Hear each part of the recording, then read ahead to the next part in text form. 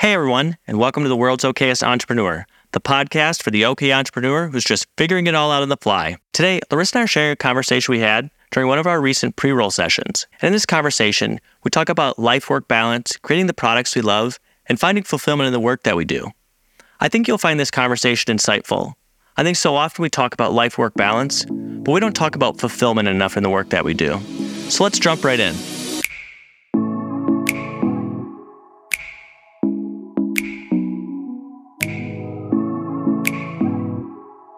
It's actually technically why the term salary exists, is because they know that you will be thinking about work all the time, and that you can't just be billing your boss because you're like, oh, I had an idea pop into my head, I'm going to bill this. So that's technically whenever it's like your job requires so much thought.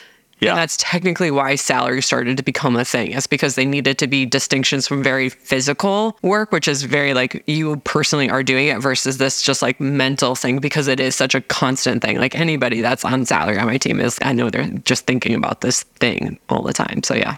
So how do you get away from that? How do you get away from this feeling that I have all the time, where if I'm not physically doing something, then I'm not working, even though I know that I could be sitting somewhere for 4 hours thinking about a project or going through creating a solution for something, and I know that that's work. Or writing emails doesn't feel like work for me, but I know it's work. I got away from that kind of a while ago. I think partially for me because I have so many people that can do the physical work, and I knew that it wasn't until I was allowing space to do the mental work. It's kind of called in EOS, it's called the clarity breaks and everything. But Joan, so my director of operations, and we were just doing an event, and we were talked about so many things that are going on in our business right now. Even before the trip started, we were about to hire 4 people, and now on the return we workshopped it up, place down all the way, and now we're only gonna be hiring 1.5 people. Mm-hmm. But I think that's because we allowed time for us just to kind of process and think what could this look like and how could it be different and everything. Right. So yeah, the thinking, and it's I think it's the thinking, and it's thinking about allowing space and time for you to process, is this what I want? Because everybody's telling you this is what I want or this is what I need, but it might not be what the company needs, or it might not be a good use of your resources. One of them was that we were about to hire production and receiving person, and we were well, we're going to have to do that. And the manager at the moment is going to be out on medical leave. And I was so we're going to have to train in this brand new person. I was why would we do that? We have a system of contractors that are already trained in, skilled. We don't have to find new people. Our contractors make it so that we have to work a bit ahead. Mm-hmm.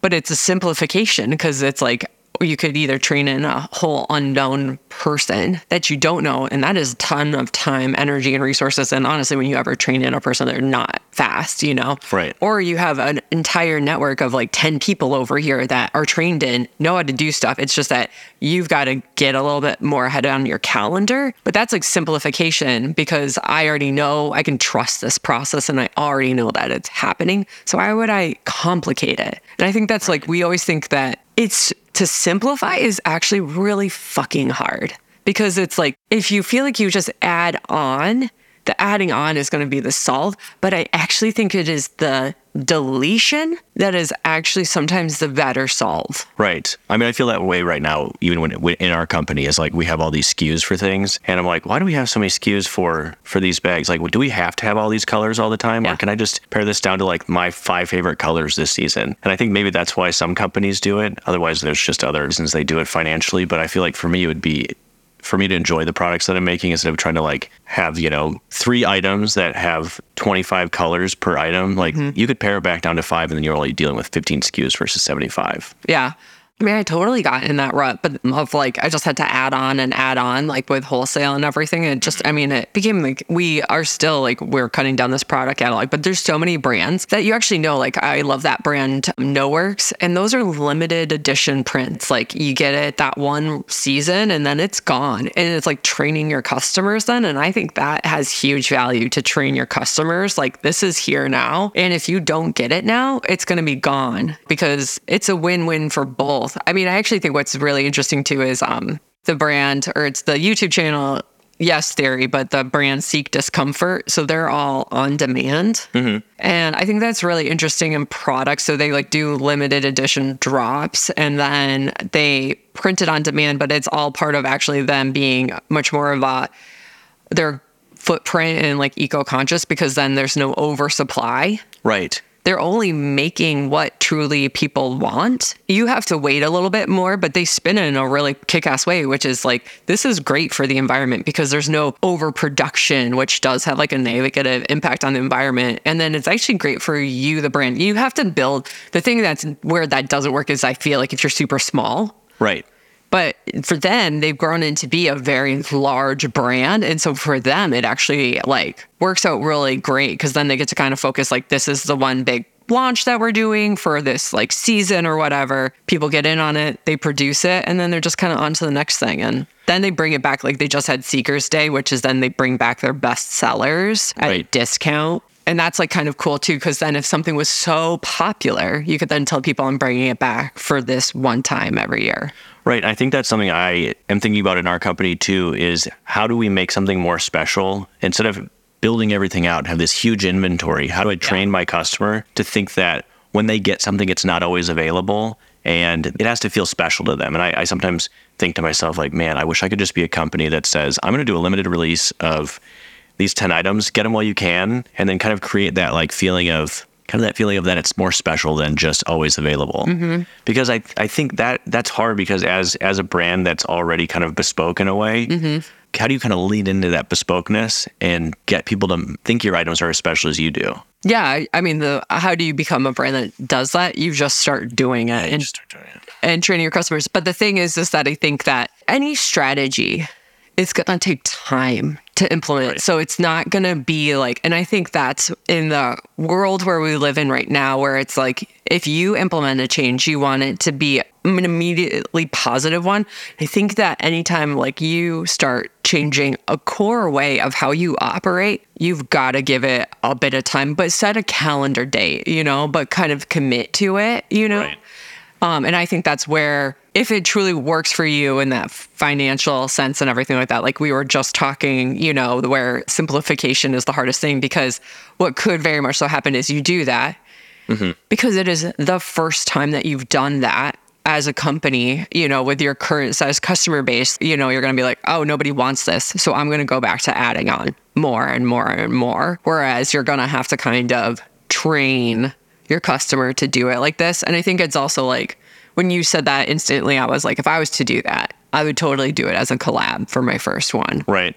Like really kind of introduce it in this new collab-y kind of way. And then you can kind of then come in with like the limited color groups or whatever. Like, so Seek Discomfort, all of theirs are collab-based releases, but they have their essentials. Right. And the essentials are always available, but then the special ones are only like, I think it's like maybe 4 or 5 times a year. Yeah, in our company, we had our top 4 essential colors that we had in all of our bags. And then we started adding the colors and it became popular. Then people wanted, like we would add a new color as like somebody requested it. They were like, ooh, we have this event we're doing, but we need all green bags. So all of a sudden we brought in a colorway for green, and then it was orange, and then it was yellow, and then it was red. Yeah. And then everyone has been trained to know that those exist. But I've noticed as I'm running through our inventory and trying to get to a point where we're bringing our bags back down to kind of this like core sample select few that we're doing. The essentials, essentially.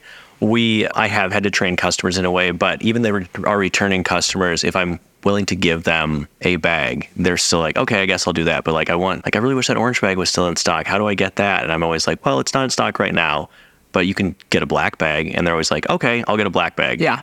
So it's like, generally speaking, your customers will reciprocate if you tell them that's all they have as an option. But if you give them all the options, they will try to take all the options. They'll try to take all of the options, and then it's almost like analysis by paralysis a little bit. Like it's too many. I mean, we experience that a lot in our company as all the time. People are like, I want this in silver. Right. And we used to do that, and then the sales just weren't there. People ask for it. So we kind of call it this thing like people ask for it, but they don't really buy it. Right. One thing that we're going to test out. So we just launched our Fuck Ring. We already did extended sizing, which was a really great thing that somebody on my team advocated for. Because originally, totally for me, I was only going to launch with 6 through 8. just because I was a little like, it's an untested product category for us, but like very much so the team we tried to be a brand of inclusivity, and it's really great to launch something that has more sizes available. So we ended up doing 4 through 10 in sizes available for us. And it was interesting because the data actually was sizes 7 through 9 were the ones that sold the best. Interesting. But what we actually are going to do now is we're kind of like, should we then do a size 11 for ring? So what we're going to actually do is just add on that category on our website, but do it as a sign up for in-stock notification. So like kind of it's like your back in stock notification, but sign up for what's, and that's going to be our way to gauge if this is truly a product that people want, because then they can get themselves on an email list so that if we choose to then implement this product, then we will know that these are all people that have said, I do want to buy it, more than just like the one person that's saying it, and it does have to tip to a certain point where you are saying like, there seems to be viability in this wanting to be a need, because people can just ask for it. But like, I think there is a lot more intention to say like, I'm giving you my email. So when this is available, I'm ready to buy. Also, then you also have a way to reach out to those people, because it is a little tricky when you're at an event and then somebody's like, I want this color combo, and you make that color combo and you're never going to see that person again. Or like you are like, I made it, it's on social media. And they just like, due to the algorithm gods, might not look at it that day. Right. In our guest book at events, if somebody asks me for something that I don't have or that I'm going to be making in the future, I always tell them to put down their email, and I write after their email what the product is they're looking for, so that in the future I can add them to that giant list of people who's been requesting that thing, because patterns start to form and that everyone's looking for that giant bag. So I will email you when it's ready. And that's always how it goes. Yeah. We're saying these things, but at the end of the day, the majority of the time, I don't think it's worth it to implement it unless the demand is so high. It's so high. Like, I mean, I'm about to now this quarter, my project is to figure out how to do flat backs for the company, because holy cow, I am like literally the universe is smacking me upside the head. And so I just need to do it and figure it out. And but I mean, I think that's where it is like, if it's just one person, I would just don't do it. Honestly, even if it's 5 people, don't do it. It's not until the universe is saying like everybody is like, this is the product I fucking need. That's when, I would do it. Right. Because it sometimes feels like even if 5 people tell you they want something, there's still 100 people who are buying the products just fine. It's kind of like that when you get criticism. It's like the one piece of criticism you get helps define like all the 500 that you've got to be like positive criticism, but the one person fucks it up for everybody else. I think it's actually called, it used to be when I was in teaching, they called it the 1 to 10, but now because of the digital era, they actually call it like the 1 to 100. So yes, it is the one person that is saying I need this, but there's the other 100 people that are totally fine. So I would say until 100 people have said, which I have gotten 100 people or more that have said I want flatbacks, that's what I'm doing. But I would like for silver, like, no, it still is not like, in certain products, it's still not going to happen. Right. That's how our browser crate and 45 crate came to light, is we had so many people at fairs asking about our crates and saying, hey, do these all fit records? And we're like, oh yeah, of course, these all fit records. And they're like, well, what about 45s? And I was like, what about 45s? They're like, I have this huge 45s collection, but nothing to put them in. They always just kind of like get tucked between the 12-inch LPs. So finally, after getting basically 100 people asking us about 45s, I made this crate, and then it ended up the browser is one of our top sellers. Huh. So it's like you do have to listen to the crowd a little bit, but it needs to be deafening. I think that's the thing is like, because if you always listen to the one person, that's when you're complicating and not simplifying. Right. I've made that mistake as well. Oh, all the time. Because it's like you want to please your customer. 100% very understandable. Like the only way for my business to survive is happy customers. Not entirely true.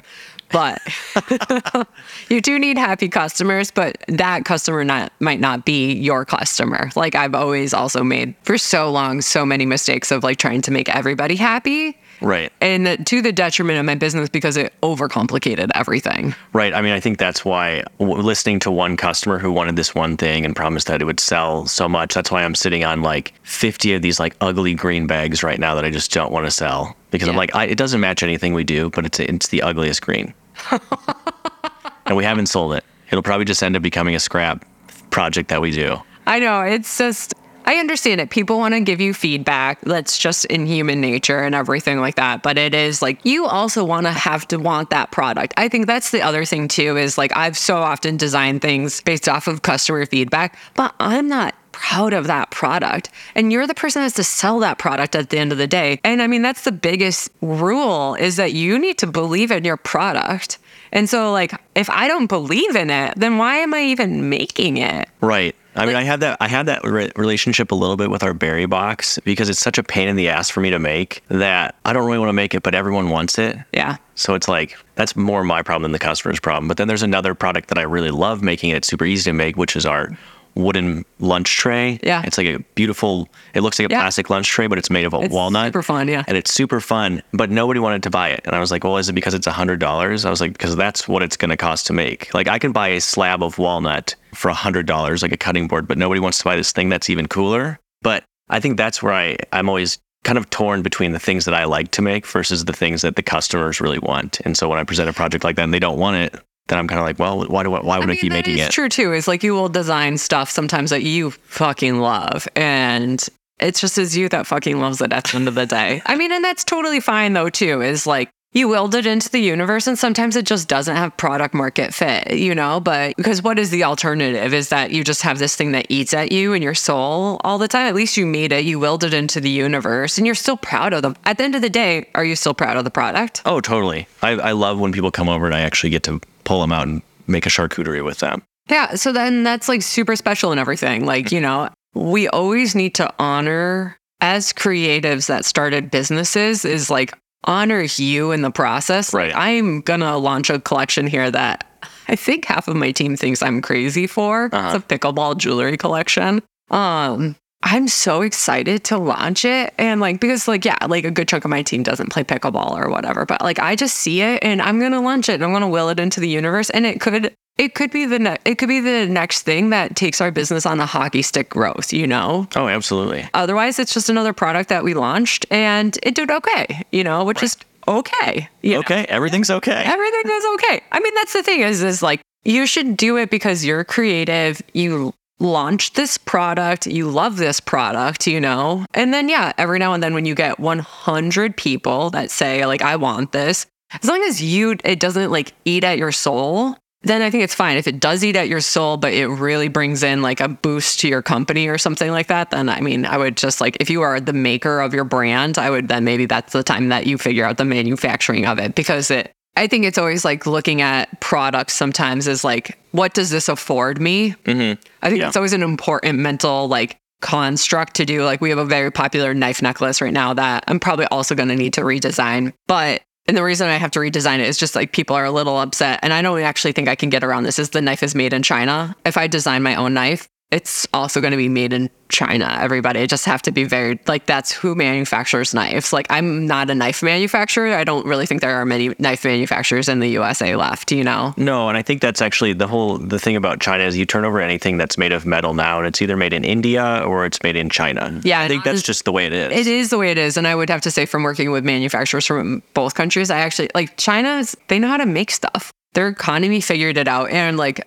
I think it's getting a little bit less, but like all of our factories that we work with over there, it's like very strategically vetted. We kind of make sure that they have certain certifications and everything. So, and also like ease of communication and all of this kind of stuff. But yeah, so we're about to make this like knife necklace and everything, but we were making them all in-house. And once you've made like, I don't know, we've made like 3,000, 5,000 of them. Like, yeah, does it bring me joy anymore? No. Does this knife necklace afford me to offer health benefits and PTO and all of this to my staff? It does, actually. So it's one of those tricky things where I'm going to redesign it so it feels a little bit more authentically us, but I know that it gives me a runway to do those things, because if I didn't do that, then I wouldn't have that runway, and that's extremely stressful, you know? Mm-hmm. It's always like a little bit in the business. It's like I always love it when you introduced me to this framework, which was like, is it a net positive or a net negative? This knife necklace in my company is a net positive. I'm not saying it is like the best, like, you know, it's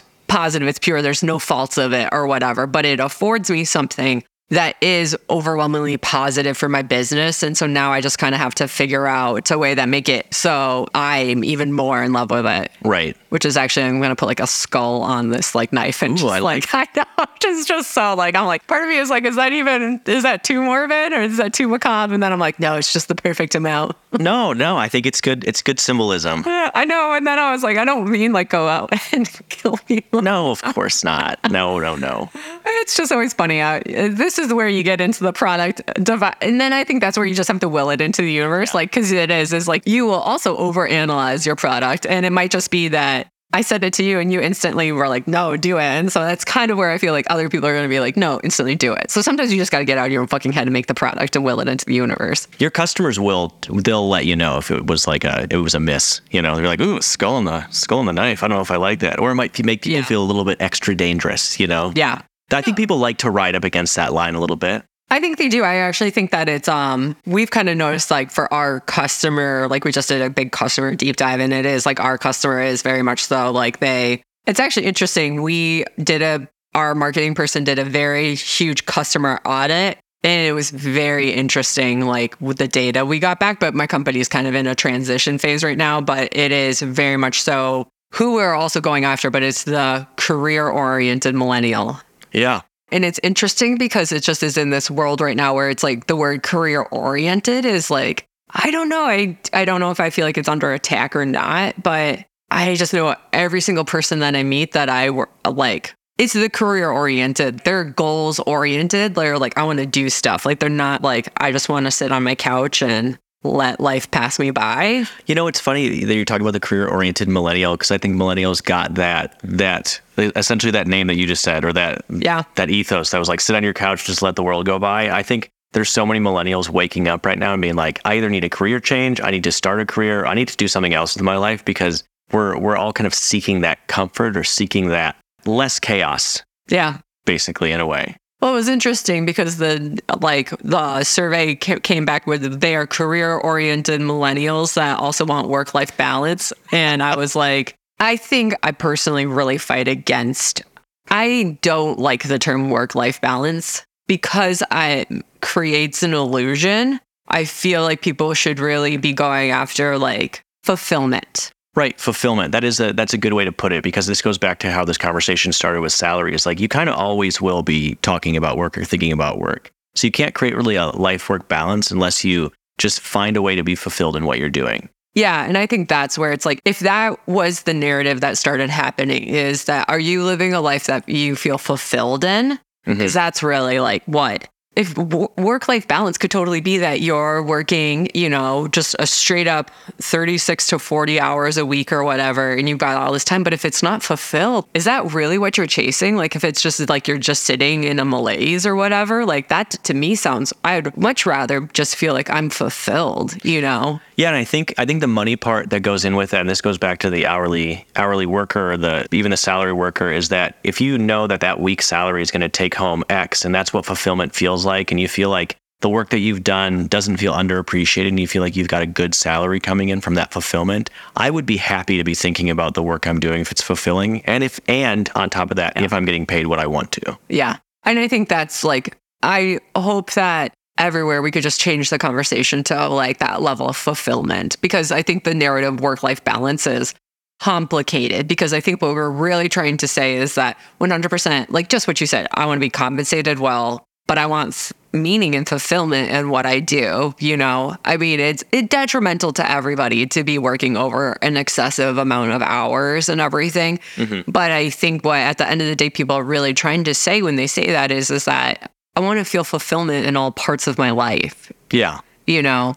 And that could take perspective though, too. I think you have to find fulfillment in what you do and not focus too much on the negative aspects of it as much. Yeah. Because I think we can all get into a rut of where something that used to be fulfilling is no longer fulfilling. So for instance, like with the necklace you were making, the necklace was super fulfilling to make for the first maybe 100. Yeah. But once it got up to that 3,000, you're like, I do not feel fulfilled making these necklaces anymore. Somebody else has to do this. Yeah. I mean, and that's just like figuring it out. I mean, and like, yeah, I think I'm just going to stop there. I think like, it just is like, no matter what you're doing in your business or if you're an employee somewhere, I would think that's like the biggest thing to always ask yourself. Is it the product that you're making or whatever? Is this fulfilling me? Or what does this afford me? Yeah, I like that. I think those are two parallels. Like I always do prefer, I hate this like binary, like this, it's either this or that. Like I think those are like the two paths like that you need to kind of is this fulfilling me? You know, because maybe it's like, it is fulfilling you, the lunch trays, you know, but this other product does afford me this. Right. And so I'm going to keep on doing this until maybe I do find, that fucking North Star, which is like, this product fulfills me. Mm-hmm. Like, I can talk about this product until the end of time and it affords me to do this, Right. But you're not going to like find those all the time. So you kind of have to find that. I think about it, it's like the same as like a musician, do they like... I just like saw like Lana Del Rey and I'm like, do I think that her singing Summertime Sadness fulfills her anymore? No, 100%. Does it afford her stuff? Yes. And it's the same thing with any product-based like person. Right. Hannah recently had a similar experience when she went to a concert and the headliner was just wasted on stage. And they actually put him out there earlier. And she goes, I wonder if he has to get wasted before a show because he's so tired of singing the same song he's been singing for like 25 years. Yeah. I was like, I wonder how fulfilling that really is anymore. Yeah. I think so that's like where everybody goes through it and everything like that is like, so even fulfillment or balance, like I don't think it's ever going to be like a slam dunk, like you're always like 100% I'm freaking fulfilled and I'm doing this and everything like that. But at some point, sometimes you have to do the things that afford you to do the things that allow you to be fulfilled. I think there's too much opportunity out there. Like if you hate like your job, like you truly like are having like, you hate your job or you hate your product or whatever, like it's a very physical reaction to it. Right. That's like a warning sign or whatever, but it's like there are small compromises. Like that's normal. That's life, I know for me personally, like I for sure, like when I was in my younger 20s, had a job that I very much so like physically was like, I hate this job. I also had to wake up at like 3 a.m. to take a bus to go to the airport to work and everything like that. And the manager was a terrible human and stuff. But it was like a very, then I would say there's so much opportunity out there. Go do something else. Right. The grass is probably greener. The grass is 100% greener. I think that's what's interesting is like people are just always afraid of change for the better. Like the unknown is worse than the known, but I think the known of it slowly killing you, I fight against that so much. Like I just think the unknown has such great opportunity in there. Right. I agree. So yeah. And that's where we're going to end this episode of fulfillment and product and everything. And I think it was kind of fun. So I'm not mad about it. Not mad about it. So yes, if you enjoyed kind of this more random episode, do let us know. Email us at hello@theokspod.com. Make sure you like us on Instagram and TikTok. And please send us suggestions on future podcast episodes you would like us to cover. Thank you so much for listening, and we'll talk to you all next time.